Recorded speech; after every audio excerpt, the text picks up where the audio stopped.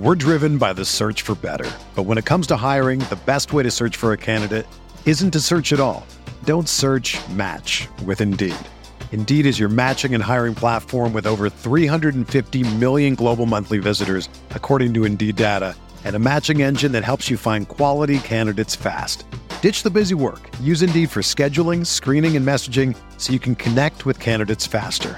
Leveraging over 140 million qualifications and preferences every day, Indeed's matching engine is constantly learning from your preferences, so the more you use Indeed, the better it gets. Join more than 3.5 million businesses worldwide that use Indeed to hire great talent fast. And listeners of this show will get a $75 sponsored job credit to get your jobs more visibility at Indeed.com/Blue Wire. Just go to Indeed.com/Blue Wire right now and support our show by saying that you heard about Indeed on this podcast. That's Indeed.com/Blue Wire. Terms and conditions apply. Need to hire? You need Indeed.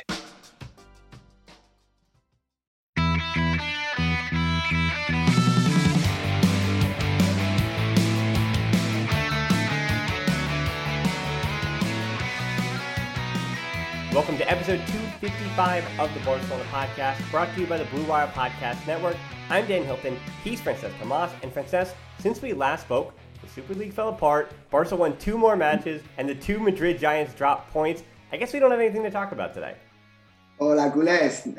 I think we do. I think that what you just mentioned means that we've got a podcast in our hands. Obviously, it's not every week that we've got so many good news, especially on the pitch, because everything off the pitch matters less. So yeah, let's go for it.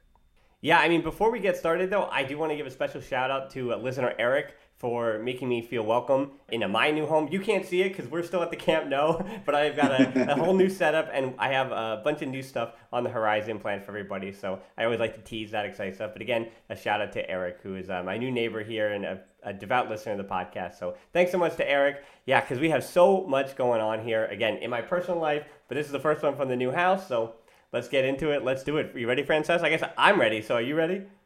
100%. Let's go for it. Okay, so where we're going to start is where I didn't want to start, and that is the fact that I think you and I are both okay and happy with the fact that you and I were talking about this just a little bit, about the Super League falling apart, and it isn't so much about the correspondence that I had with members of our audience, some positive, some negative, but at the moment, here's where we stand. The Super League fell apart, only Real Madrid and Barca remain in technicalities alone, and for me personally, I'm glad that it fell apart. Honestly, I know we were labeled a certain way, but Barca's debt still concerns me to no end. And thinking about the ways that the football club with tourism, etc., helped the city and the region, I do fear that major issues with Barca's finances are going to affect the city of Barcelona and the greater Catalan region in unexplored ways. If their debt, that being Barca's, winds up being as bad as it should be, as bad as it seems to be, if 1.2 billion, and especially those short-term loans are not paid properly. And I guess very selfishly, as I was trying to go through this, because obviously, I mean, every response other than truly ours was one obviously overwhelmingly, obviously negative to the Super League happening. And as I said, I guess very selfishly, the most frustrating part of it was that those big clubs that don't really hurt, it doesn't really hurt the people at the top for this to blow up and to be a mess. And, you know, and it's a point that I had made. It hurts the smallest people on the ladder. And if Barca has finance issues and gets pushed to the second division, which would never happen because of how important they are to Spanish football broadcasting deals, obviously, I mean, it would be the end of this show. Obviously, we'd lose all our listeners. I know you say that you love your club until you die, but not in the second division. People are going to leave. So, I mean, I do. I will still record it. I will still be here. I mean, and I would try our best, but I mean, financially, I don't know how it would continue on. We'd want to, but I don't know how it would continue on. So I think where I wound up leaving it is that if I was a supporter of any other team, even a supporter of Tottenham who have their new stadium, or Arsenal, or AC Milan, or Inter Milan, if I was a fan of any other team in the Super League, and it wasn't just sitting on Barca's debt, I mean, obviously, I would have been very excited to see the Super League fall apart. I would have watched it like everyone else, you know. But as I said, Barca's debt is the anchor to this story that continues to keep me worried about it. But all that said, I think to think about it rationally, I've had a difficult time because I'm a bit too close to this story. And I think that's honestly where I stand on it, that I'm just too biased because I have a financial stake in Barcelona completely not going under. Yeah, and I understand people say that they're going to be around, but I mean, the numbers don't back it up. Yeah, personally, I subscribe every single word that I said last week. That's the good thing about being honest and upfront, is that regardless of what the circumstance is after, regardless of what the next, let's just say, result could be, that could be on the pitch or off the pitch, if you've been honest with yourself, then you got to be proud of what you said or what you stand for. I am disappointed that the Superliga fell apart, to be honest. As I said last week, I would be much happier for Barca playing high caliber matches throughout the whole year. As the listeners obviously gathered from last week's show, I never wanted Barca to leave the Spanish league, but obviously having a competition in Europe that, let's face it, the great big matches only start in January, February, I don't think that's fun enough, to be honest. Also, if there's going to be a competition that will get Barca 4 times the amount of money that Bayern Munich got last season for winning it, I'm all up for that. Obviously, there are a lot of people that disagree with that, but I, for one, think that it seems like UEFA and FIFA have to, come out of this story like they are the defenders of football as we know it, and they have got the interest of every single club in the whole world. They defend every club in the world, and they come up victorious. Now we're not watching matches with a little earn it in the corner. And I was listening to the Spanish media this week because it's been huge in Catalonia, but also in Spain. And there was someone there talking, and they were supporters of Levante. And they're saying, I'm not going to swear on the podcast, but what on blah, blah, blah, blah have UEFA and FIFA ever done for Levante? How has this crusade for FIFA and UEFA defending the small clubs, how has that come about? Why? What impact has it had in Levante, Recreativo de Huelva, Sporting de Gijón, Oviedo? What have these clubs got with FIFA that they seem to now be flying the flag for all the small clubs? That I don't understand. And the second point is the entertainment of the competition. I think that if you had, and I said it last week, I don't think that Superliga is ideal as it was put apart.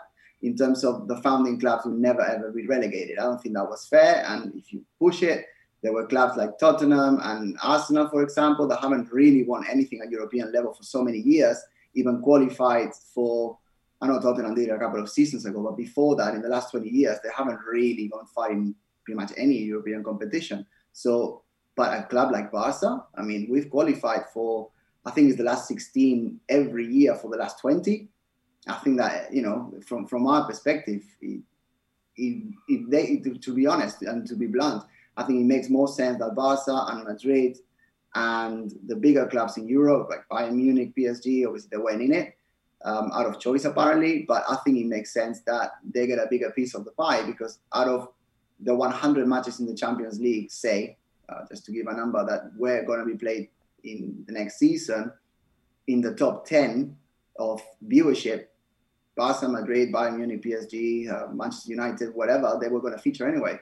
So, well, I think what people are pushing back on is the closed system, and I've heard it's odd because I hear almost a watered down response to this from people here in America. I mean, it was all over. I mean, everybody who didn't know about anything related to the sport was talking to me about the Super League, and I think it's the fan culture is what I kind of not overlooked as an American, but I think for me, I'm so used to just, the billionaires and millionaires and owners here in the U.S. having their closed system, having their single entity system where there is no relegation, there is no promotion. And I think for me, I not even say I underestimated the ferocity of how much people would hate a closed system and how that is related to the footballing lore and the footballing culture in the UK and in Europe and in Germany and France and Spain. And it is interesting too that because already, and we hinted this out before, that the reaction in Spain about the Super League has been so, again, watered down in comparison to what we saw in the UK or even in Italy.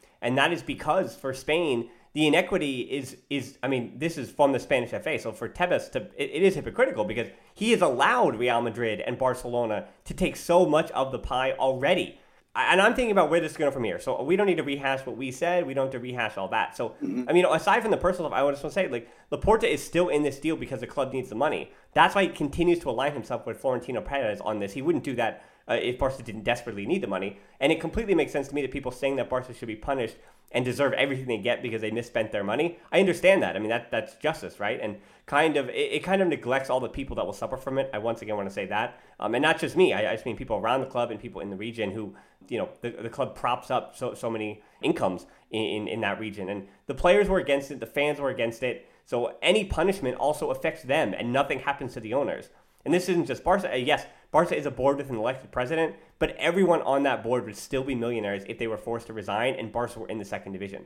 So for so many people that rely on the success of the club for jobs, that's not just Barca affiliated, but also Spanish football in general, punishments would change lives. And the final point before I let you go is that I get that people want justice, and if justice for us last week is losing some listeners, so be it. So be it. But I severely hope that any real justice comes in the form of making those clubs an example of reform. And I mean, I don't think there's a way to almost push out these owners and the ones who really plan this, because that is the evil of Super League, which I think I need to do a better job of counting out. That yes, having these billionaire owners make their own exclusive club is a bad idea. But as we were talking about, I really hope this leads to reform through UEFA, through FIFA, because I think the idea, and we're going to see this rear its ugly head too, once PSG and Bayern Munich get to have what they want as a part of this too, and Borussia Dortmund as well, because PSG trying to sit on their high horse as well. Again, roll my eyes at that. But yeah, I think as far as reform and what needs to be done moving forward, there needs to be changes,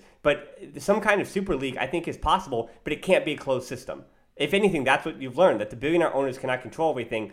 I'm all for a Super League or a competition with the best teams, if you will, playing more matches against one another, but that has to be an open system. There has to be something that Barcelona can be relegated from. There has to be something that Barca are going to have to deal with. They're, making bad decisions, as in, right? So there has to be some kind of consequence in this Super League. If you make bad decisions and bad signings, et cetera, you get relegated from the Super League. And I think Barca, just how Barca can be, but don't get relegated from the Liga, they need to be able to be kicked out of this league if they make bad decisions like they have financially, and it leads to that point. I think there's nuance to this that I severely want to add, because this is not the We're driven by the search for better. But when it comes to hiring, the best way to search for a candidate isn't to search at all. Don't search, match with Indeed. Indeed is your matching and hiring platform with over 350 million global monthly visitors, according to Indeed data, and a matching engine that helps you find quality candidates fast. Ditch the busy work. Use Indeed for scheduling, screening, and messaging so you can connect with candidates faster. Leveraging over 140 million qualifications and preferences every day, Indeed's matching engine is constantly learning from your preferences, so the more you use Indeed, the better it gets. Join more than 3.5 million businesses worldwide that use Indeed to hire great talent fast. And listeners of this show will get a $75 sponsored job credit to get your jobs more visibility at Indeed.com/Blue Wire. Just go to Indeed.com/Blue Wire right now and support our show by saying that you heard about Indeed on this podcast. That's Indeed.com/Blue Wire. Terms and conditions apply. Need to hire? You need Indeed. the Super League. Yeah, no, for sure. And you cannot disagree that it needs to be based on sporting merit, for sure. But ultimately, you also need to make the Superliga or whatever you want to call it, because I agree it's not finished at all. It may be, I think the seed has been firmly planted and it may not grow now, but I think eventually it will. As I said last week, there needs to be conversations between FIFA, UEFA, and the bigger clubs as to not with threats, like, you try to you try to leave the playground, so you're not playing with us anymore, sort of thing. That's too childish. That needs to be overcome. But if the answer to not having a Superliga is having the new European Champions League, the revised one, in which there are 5 more teams included in the initial group stage, and there are 10 teams, and they're playing 5 away, 5 at home, that's literally adding more games to these players' legs. That is basically what FIFA and UEFA have done for the last 40, 50 years, which is not really caring about the players, not really caring about the players' rest, and to be honest, not really sharing enough revenue with the bigger clubs, or not with the bigger clubs, with any club, because FIFA and UEFA are taking 40% of all the money made, of all the revenue in the Champions League. It's absurd. It's ridiculous, and it should not be allowed to happen. Obviously, I think that the Superliga was presented really badly. I think that Florentino Perez really could have done a much better job. He could have explained everything much better from the beginning. We still don't know how the other 5 places for relegation, etc., would have been given. So that wasn't explained very well. And obviously the overwhelming response from the fans was basically overturned. We don't want this. But I certainly agree that football belongs to the players and football belongs to the clubs. And it shouldn't belong to this sort of big brother, UEFA, FIFA enterprise that takes 40% of the earnings for their own enjoyment. I really disagree with that. Yeah, and I talked about at the end of last week's show that, for goodness sake, the Women's Champions League semifinals were yesterday. And I can only speak for us here in the States. It wasn't being broadcast on any major network. And here in the U.S., this is, again, the UEFA, the Women's UEFA Champions League. You couldn't even watch it on live on Barça TV here in the U.S. because it was blacked out because of region. So I could only even watch it on replay. That's, again, the semifinals of the Champions League, and what a joke that is. For me, I don't know who to blame even. For UEFA, well, completely. Let me just do an aside, and this could be classed as quite opportunist. But which 4 clubs were in the semifinals of the Champions League? Manchester City, Barça, Chelsea, and PSG. Yep. So the bigger clubs.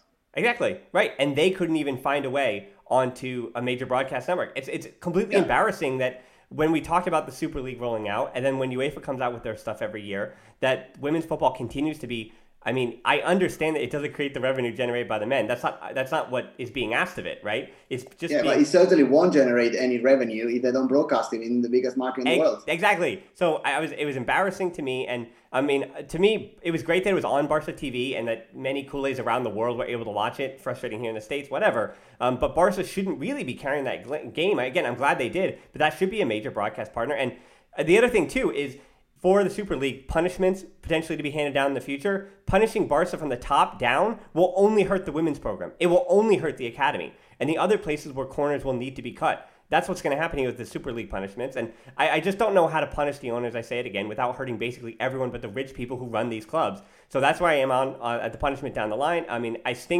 It stinks that UEFA is wrong and the Super League just happened to be, this is a made-up word, but wronger. The Super League they get a 2% on good ideas, and UEFA gets a 15% when all is said and done on good ideas. So, I'm going to put that in the rearview mirror. Let's talk about happier things. We're done. Yeah. I actually do want to talk about the Barça Femení because, again, they played in the Champions League in the semifinals again for the 4th time in 5 seasons. And they also got an all-important away goal in the Champions League against PSG. And with Lyon, who were knocked out by PSG, fortunately, with PSG, Chelsea, and Bayern Munich, just looking at all 4 of those teams, Barça Femení, not that they're favorites or anything, but they have now, with that away goal, put themselves in a really good spot to make the final again, and they don't have to face Lyon in the final. They have to face a team that has comparable talent and comparable debt in Chelsea and Bayern Munich if they can get past PSG. Because yesterday, against PSG, I got to rewatch it. It was an ugly game. There were so many fouls, maybe a handball against PSG. I questioned the referee a bit. Not the best performance by them either. But nevertheless, Barca were the better team on the road. And Jenny Hermoso, Caroline Graham-Hansen was being doubled by PSG the whole match, giving some respect to her. Mappy Lyon was dealing with Katoto and did a pretty good job. I think Barca, though, they did struggle without Patri, who was out due to injury. As a defensive midfielder, I think she hands some organization on the press that Hamraoui just doesn't do. And I'm hoping that she can come back from injury before the second leg this coming weekend. But we'll see. But coming away from it, Barca they seem to be in the driver's seat, though. Right, Frances? Yeah, for sure. I'm not going to claim that I'm more of an expert in feminine football than you are. I have watched the highlights. I didn't watch the whole game this time round. So I really do think that getting an away goal is important. And we're just going to see what happens in Barcelona on the return leg. Yep. Yeah. Jenny Hermoso got the goal on the back post, just floating to the back post and made the argument. And I think depending on if Barca win the Champions League or not, I'm going to boost up the Jenny Hermoso campaign to kind of remind people that she might be the most informed striker in all of European football this year. So we talk about the Ballon d'Or a lot on the men's side, but I think Jenny Hermoso and Alexia Putellas should start to get some shouts for potentially putting themselves in the Ballon d'Or conversation on the women's side. Because, I mean, it always usually comes down to international competition for them because the Champions League is not broadcast on television. And then in the United States as well, Marta is always a main figure or one of the U.S. players because of World Cup winning or international winning. But yeah, I think looking at domestic competition and looking at European competition in the Ballon d'Or race for the female side should start to be a conversation. Now, we are going to talk about the men's team. Again, we are how many minutes into the show? About 20 minutes in, and we have yet to even speak about the two matches that Barca's first team played since we last spoke. It was Getafe 5-2, Messi goals. There was plenty of Messi in that one, an own goal as well, kind of gross from Getafe. Araujo gets a header, and then Messi gives Griezmann the PK. Those are the 5 goals from Barcelona. Villarreal was a Griezmann brace. That obviously happening yesterday. So the way to talk about all of this and make it concise and not make the show go 3 hours long talking and breaking down 2 matches that already happened, Frances, I thought we could have and bring it all back. This is in the way back machine for our old listeners. I think we should do a little bit of a La Bolsa this week to discuss some of the good and the bad from these 2 matches. So I'm putting you on the spot here, so I want to give you a moment to think about it, and I'll go first here with my first stock up. So for those, again, a reminder of La Bolsa, it's basically stock up, stock down. That's what we're doing here. So for me, stock up after Getafe and Villarreal is going to be Clement Lenglet. After Villarreal in particular yesterday, Gerard Moreno was coming in, the old Espanyol, again, we could use plenty of curse words to describe him.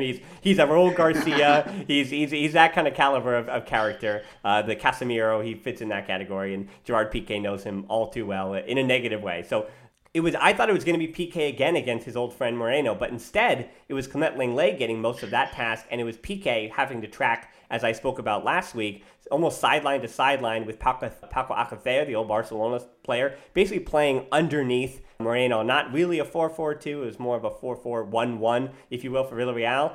And so I was actually really impressed by Lenglet. Gerard Moreno has proven this year, it's Messi, it's Benzema, and it's Moreno in terms of goal. He already has 20 on the season. And Lenglet yesterday, 2 clearances, 3 interceptions, 1 tackle, 1 block shot, and winning 5 duels. Clement Lenglet, for as difficult a season as he had, and whether or not you want to say he should still be sold, I think if he is sold, his stock has gone up in the last 2 or 3 weeks, and he was good against Getafe as well. So yes, Lenglet was a bit on fault for the Chikwueze goal. Alba and Lenglet could have played that better. He got turned around. But all that said, I think Lenglet was really solid against Gerard Moreno, and I take the positives in that 2-1 win from Lenglet more than I do take the negative against Chikwueze. He was. I think that selling Lenglet makes no sense unless you got an outstanding offer that you really can't say no to. I think that Lenglet is definitely good enough to be in the top 4 centre-backs for Barca next season. You can push it a little bit more, top 5. But if you've got Piqué, Eric Garcia, Araujo, you've got Mingueza as well. I think that Lenglet is one of the, maybe not a starter in every game, but he's one of the valid players. And I think that if this season has shown anything in comparison to the previous 4, is that you need 18 very good players to compete until the very last match in every competition. And I think that Lenglet would certainly add. I think he's had, you can argue it's bad luck, but I think that even mentally as well, he's had a weaker season by his basically first and second season of Barca standards. But that's not to say that he cannot do a job for us. I think he's good to stay. But obviously, if they offer you 30 million or 40 million euros for Lenglet, you sell him. That's quite clear. Now, I don't know it with La Bolsa, but highest stock, arriba del todo de La Bolsa, for me is Frenkie de Jong. I think that you can pick up from his excellent performance in the Copa del Rey final, but he continues to grow. I was listening to a debate in Catalonia Radio as well, and they even brought it up as well. Arguably, Frenkie de Jong is now better than the player that, and Ronald Koeman mentioned it in his press conference as well. He's arguably better already here now than he was at Ajax, because he's doing a lot more playing against, let's face it, and we go back to what we talked about before, much more high caliber competition. I think La Liga is stronger than the Eredivisie. I don't think anyone could disagree with that. So very physical. He's effortless on and off the ball. He does get sweaty. He does get very pinky, especially when you're playing at 3 o'clock in the Spanish sun. But ultimately, he never really feels tired. He's very generous with his stride. He's very generous with his work off the ball. I think Pedri has been celebrated all season because of recovering balls and doing a defensive job, but so does Frankie, to be fully honest. I also think that the vision and the understanding of the system and the distribution of the ball, that's something that Frankie de Jong in his first season at Barça last year had. That's something that we knew he had from Ajax. So that, that is not the reason to celebrate his improvement. He had that, and that's really, really good. That's why he's started at FC Barcelona, to be honest. But the difference now is that he is doing the I'm going to say something stupid now. He's doing the Paulinho runs, the Paulinho crazy runs into the box following Messi, whatever. He's doing them constantly. He's doing with a lot more criteria, and he's sort of liking himself in this new box-to-box dropping from midfield situation. And especially in the game against Villarreal, he was constant. He was involved in every single play moving forward. He wasn't sort of hoarding the ball like Messi 15 years ago used to do. He is involved, but he's offloading, he's passing, he's overlapping, he's associating with Messi very well. Again, you don't really depend on Messi that much when you've got someone like Frankie doing what he's doing. Between Griezmann and De Jong as well, there's been an understanding, and they don't tend to occupy each other's spaces. I think, especially in the last match as well, Frankie's finishing could have been a little bit better. He would have definitely got on the score sheet without a doubt, but ultimately, I think he was outstanding in Villarreal and in his previous two matches as well. So without a shadow of a doubt, he's one of the better news this season. And as we said over the last 10 podcasts, there's a lot of good news coming from the Camp Nou, which is good. Yeah, I mean, I think I'm going to take the easy one too. I think you took De Jong, and my stock goes up for Ronald Koeman as well, because what he's doing with Frankie de Jong is opened up those spaces for De Jong. And what I'd like to see is that if you track the way the Barca have been playing tactics-wise, because against Getafe and against Athletic Club, against those teams that are just going to defend for 90 minutes, you've got to break them down. And I think you kind of say that it's more about the effort and more about the energy and more about continuing to fight the full time to get the points. But against Villarreal, I mean, it was really a tactical battle between Unai Emery and Koeman winds up winning that one. And I think not only the form that Barca are in, but he's taking the things that he learned. In the beginning of the season when Barca were playing with the double pivot, De Jong and Busquets, the press didn't make any sense. You'd have Busquets, and for those who were listening in the fall, Busquets would be the one to play farther forward, almost as this bit of a trident in this triangle pressing in the midfield. But now the way that Pedri and De Jong and Busquets press, it isn't really even a double pivot pressing, but they understand where they need to be and the moments they need to be in. And I think the press against Villarreal was some of the best that we saw all season long. They were continuing, especially in that first half, to force turnovers over and over again. And De Jong, as you mentioned, is putting himself in the positions to succeed offensively, and he's doing the work defensively now. And it seems like we'd have to almost pick one in the fall when Barca weren't getting the results. Is he going to have a good defensive match and be in the right spots on the press, or is De Jong going to be involved in the attack and get box to box? And I know we say Paulinho and Arturo Vidal. I want to go farther back and say Boquero is actually the one that De Jong has reminded me of, just because his importance in the build-up, especially against Getafe, on one of those Messi goals, it was the second Messi goal, when Messi makes that long run, reminding us of the old Getafe run that he made. It was De Jong who worked the 1-2, who held the ball up, and for De Jong to basically be playing as almost a right attacking midfielder at times, but then also he's playing back as not really a double pivot, but he's all over the place, and that's a good thing that we can't really pigeonhole him to one particular position because he's been all over the field. So my credit goes to Koeman not only for what he's doing with De Jong, but also for having the system that completely makes sense, and I give him a lot of credit too on the partnership with Griezmann and Messi. Those two together, and maybe this is, again, me going twice in a row, but my stock goes up for the Messi-Griezmann partnership this week. With Dembélé dealing with that injury, Barca were fine because they got 5 goals in 2 matches from Messi and Griezmann. Messi winds up having a typical Messi game against Getafe. He's completely going nuts. And then Villarreal, through their midfield, they put Capu, Parejo, and then Coquelin comes on, and they put as many bodies on Messi as possible, sure, fouling him, kind of disrupting things, and that disgusting tackle from Trigueros that winds up being a red card that was really worrisome. So Villarreal were putting it to Messi, but because of the system that Koeman has built over the course of this season, you have Griezmann. As I said, De Jong probably could have had the 2 goals you mentioned, but the fact that he was in those spots is a compliment to the system. Pedri had a long shot he could have had. And even Busquets, in the last 3 matches, has 3 chances on goal. 2 of them were accidents. He kind of ran into the ball as the ball was kind of pivoting and ricocheting off him. But still, Busquets getting involved in the attack as well. Araujo getting a goal on the header. And set pieces wind up have been an option for Barcelona. Mingueza, remember against even at El Clasico, Mingueza gets one broken play on a set piece. So Koeman is basically gotten to the point where he's built a system that Messi, if he has a masterclass, Barca are winning that match 100%. Right? That's what's going to happen. If Messi shows up, Barca are going to win. But for the days that Messi is marked well or fouled or can't really find the match the way that, he always seems to, and he only has to be a playmaker and can't really be a finisher and a playmaker and all those different things, then you have depth. The rest of the squad is in a position to succeed. In the point even where that 3-man game on Griezmann's first goal yesterday, Mingueza, that long pass over the top only happens because Messi checks back to the ball and Griezmann curls his run and in vacating that spot.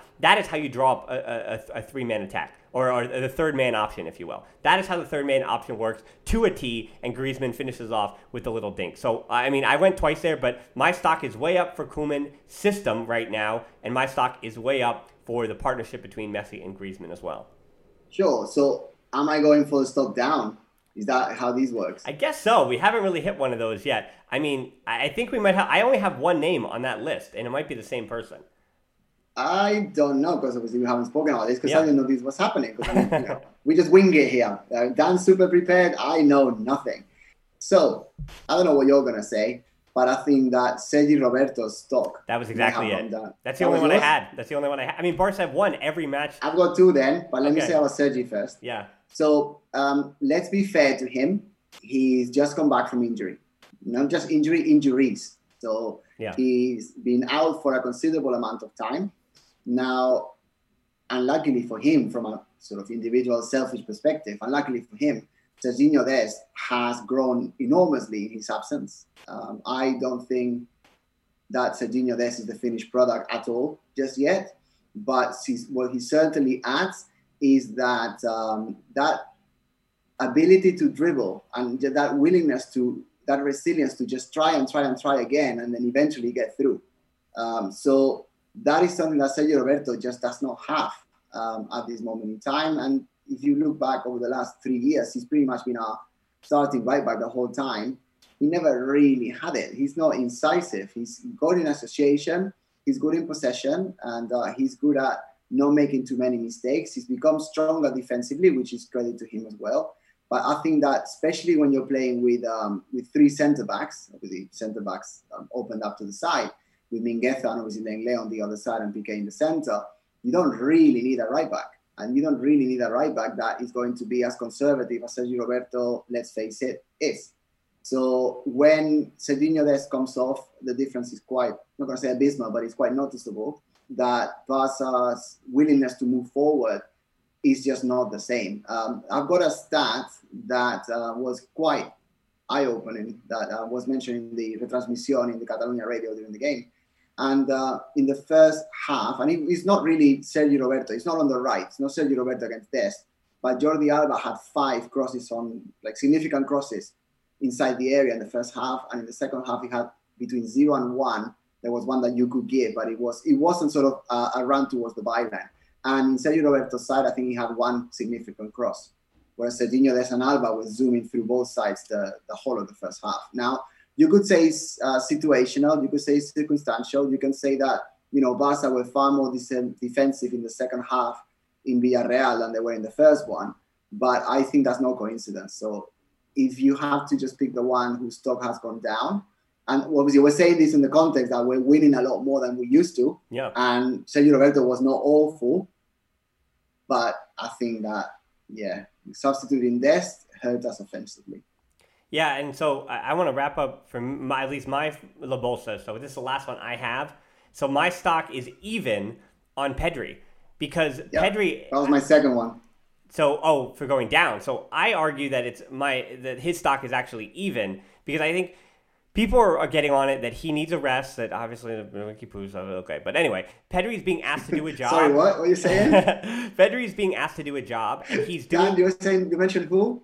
Shall we talk about it for the next 2 hours in the podcast? It's okay. So Pedri's being asked to do a job, and people are asking for him to get a rest, which is fair. I think especially as the season dwindles down, as Barca only have 6 matches left, and this is where we're going to end the show after this by talking about a Liga table and the standings and all that stuff, sure. But people are asking for Pedri to get a rest, and I want to remind people that what Pedri is being asked to do is supremely complex. And that's why I just have to give it an even. Because even if he is tired, especially in the second half, it seems like Barca looking tired in the second half of both matches. There's different levels of pressure that they're bringing, both against Getafe and Villarreal. So that drop-off, not so great. That is where my stock would go down, would be the second half for Barca recently. I want to remind people, too, that Barca have the most goals of any side in the last 15 minutes in the Liga this season. Villarreal, meanwhile, had the most in the first 15, but anyway, it winds up being the 23rd minute, whatever it was. But Barca wind up have been really good in the second half of matches, both in the Copa del Rey, obviously, with all the comebacks, and the Liga, and that has helped them get to the position they're in the Liga table at the moment. All that said, Barca have not been great in the second half against Getafe and Villarreal. Now, Getafe, they were up. They could probably take their foot off the gas a little bit. Villarreal, that one was kind of a dogfight, and Villarreal fought back with 10 men. Sometimes that red card does galvanize you.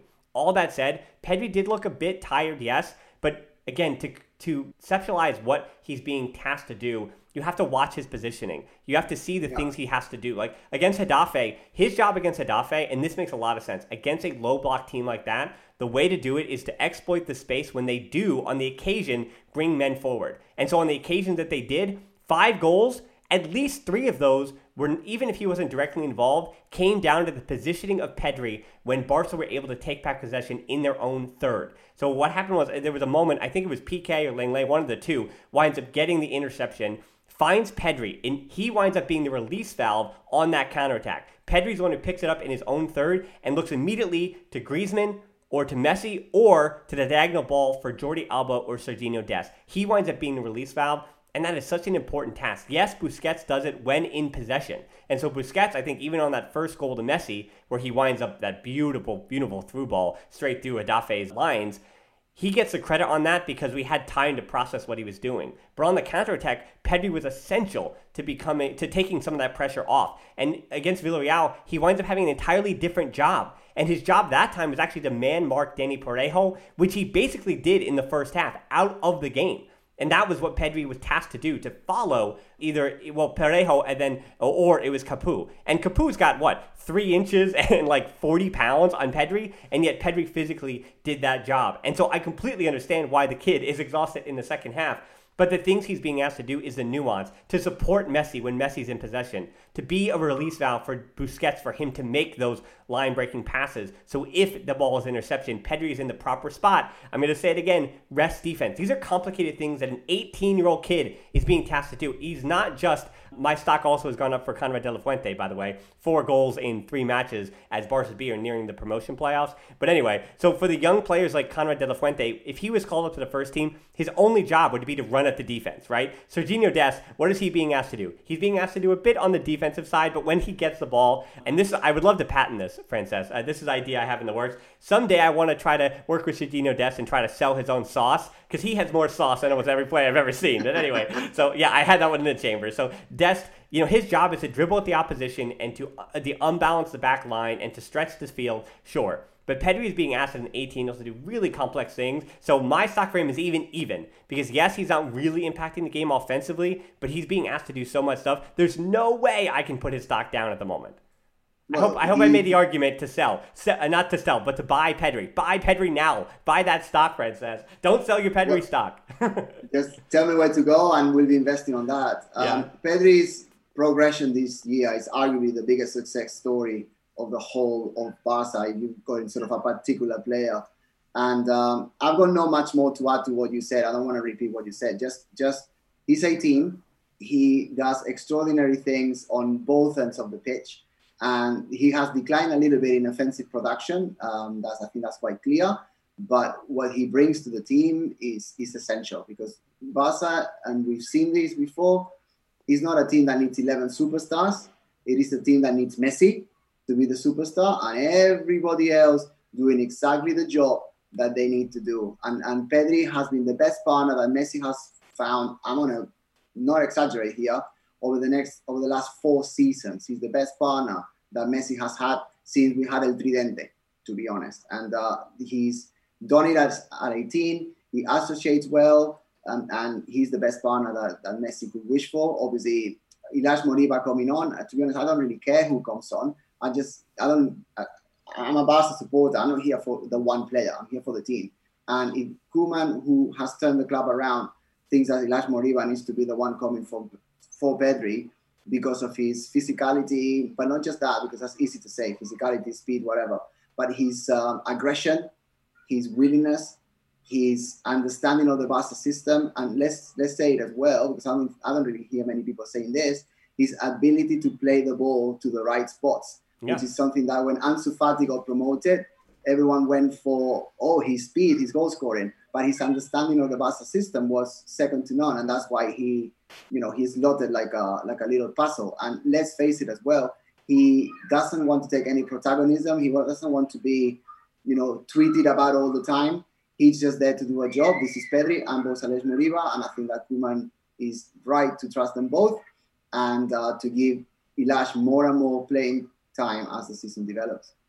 Yeah, and the final one, this is where we'll cap the show, is when we look at the Liga table, the final La Bolsa stock to look at is the fact that Barca stock is up. They have played one less match, so Granada is the one to make up on Thursday. And if they were to win that match, Barcelona are at the top of the table through 33 matches played. They'll wind up being on 74 points. And Granada is a tough team, as I mentioned earlier, Europa League, but Barcelona have dealt with Granada pretty well. There are teams that Barca don't match up well with, and there are teams that Barca do match up well with, and Granada is actually one of those teams that they do match up well with, because Granada would like to play, and if you play with Barcelona, Barcelona will play with you. And Granada defensively are really well put together, but as we've seen in recent weeks, whether it's Griezmann, whether it's Messi, and remember, Dembélé has kind of been dealing with that injury, and the fact that Dembélé gets to work his way back from an injury and not be thrown right into the fire is something almost new.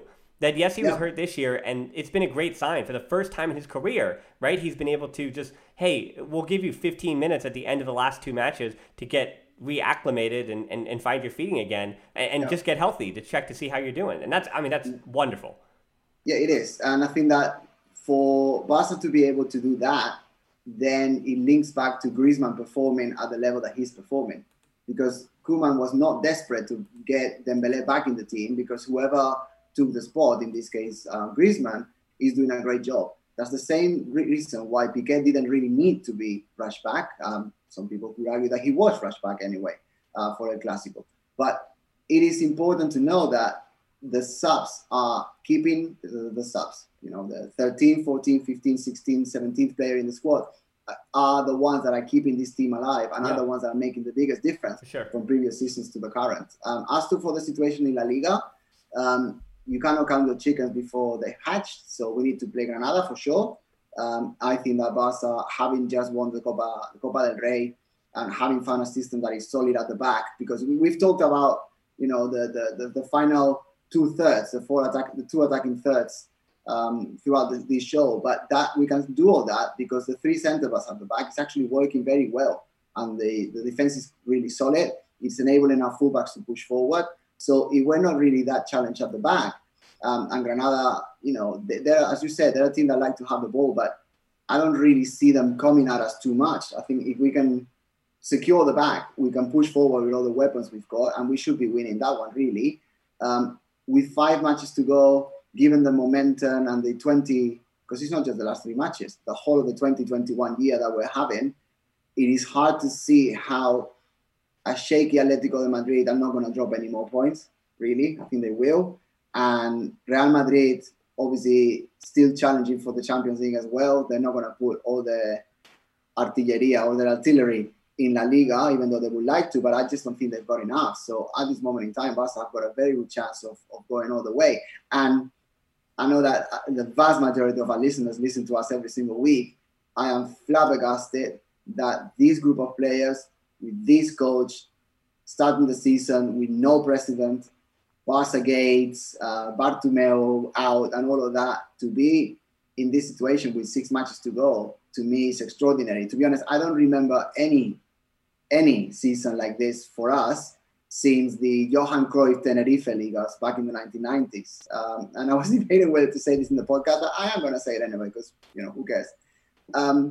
Back in the day when Johan Cruyff was the manager in Catalonia, everyone talked about Cruyff's flower in his butt. It's a Catalan expression. I don't know if it translates well into English, but it's all about being lucky in the key moments. And I'm beginning to think Koeman has inherited that flower. Maybe it's a combination between the Catalan flavor and Holland, etc. But let's hope that they water it and we continue to enjoy it. Yeah, Johan Cruyff yesterday would have been 74 years old, so happy birthday to the whole Cruyff family for Johan Cruyff. And yeah, this is the interesting Cruyff stat I had for you. 71 points and 76 goals now for Koeman in his first 32 La Liga games. And that stat is courtesy of Mr. Chip on Twitter. That's 2 more points and 8 more goals than Cruyff's Barcelona in that same period. So for as good as Johan Cruyff came, hitting the ground running at Barcelona at the Camp Nou, and yeah, I mean, the most surprising thing to me of this whole thing is just Messi. Is that Messi, after all the things that happened over the summer, after emotionally saying goodbye to the captain, after seeing him struggle out of the gate when he had gone through all that emotional stuff over the summer, and then he didn't really have a real preseason, and he was struggling, the guy's going to win the Pichichi Trophy. The guy already won the Copa del Rey Trophy, and he's going to potentially be the captain to what has been a miraculous comeback for the Liga title, potentially. And you mentioned 6 games left. Yeah, it's Granada, it's Valencia, then it's the one that matters, Atletico Madrid, Levante, Celta de Vigo, and Eibar. And to me, the way I see it is that even if Barcelona now at this moment, I mean, this is just math, even if they draw with Atletico Madrid, if they win their other 5 matches, which again, Granada, Valencia, Levante, Celta de Vigo, and Eibar, all of those teams are farther down in the schedule than even Villarreal. So they don't have another top 7 team in the Liga other than Atletico Madrid. So they can actually almost live with a draw against Atletico if they can just win 5 other matches. And that is certainly something that this FC Barcelona team can do. So yeah, we started the show quite negative, but I wound up ending it on a positive note because I think that's, again, the stock is up for FC Barcelona at the moment, and La Liga is back in their hands. They took care of business. They won the match against the teams they had to in Getafe and Villarreal. And the other teams, as we mentioned, Atletico Madrid, Real Madrid, their horses are running on dry and they're dropping points. And they also have those matches left. So yeah, I'll give you the final word. Then we'll say goodbye.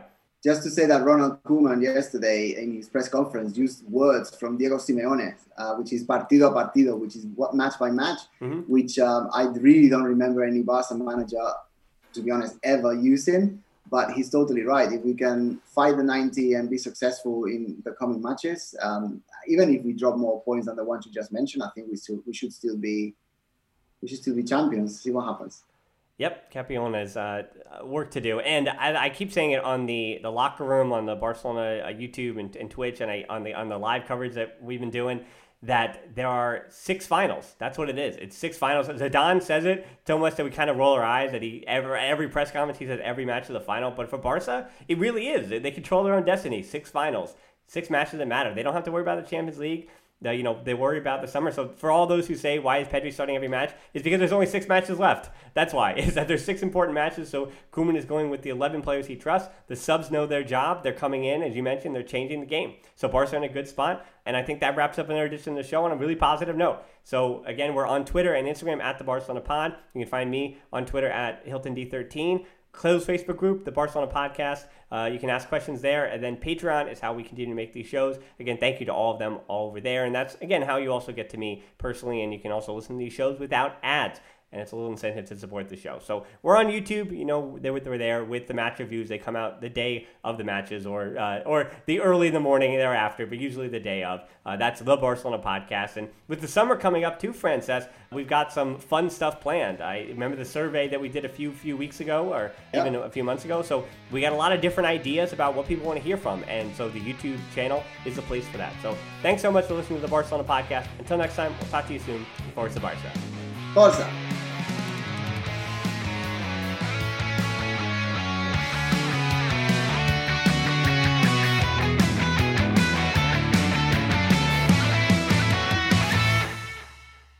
Everyone is talking about magnesium. It's all you hear about. But why? What do we know about magnesium? Well, magnesium is the #1 mineral that 75% of Americans are deficient in. If you are a woman over 35, magnesium will help you rediscover balance, energy, and vitality. Magnesium supports more than 300 enzymatic reactions in your body, including those involved in hormonal balance. From functional medicine doctors to mental well-being and female hormone experts, we all know that magnesium is the one mineral to improve all aspects of well-being and health. But which one? Magnesium Breakthrough from Bioptimizers, the trusted choice recommended by leading experts with 7 best-absorbed forms of magnesium to ensure your body receives the support it needs for overall well-being. Go to bioptimizers.com/balance today and use code BALANCE10 for 10% off. Support your journey to wellness at bioptimizers.com/balance. Magnesium Breakthrough from Bioptimizers, your foundation to optimal health and vitality.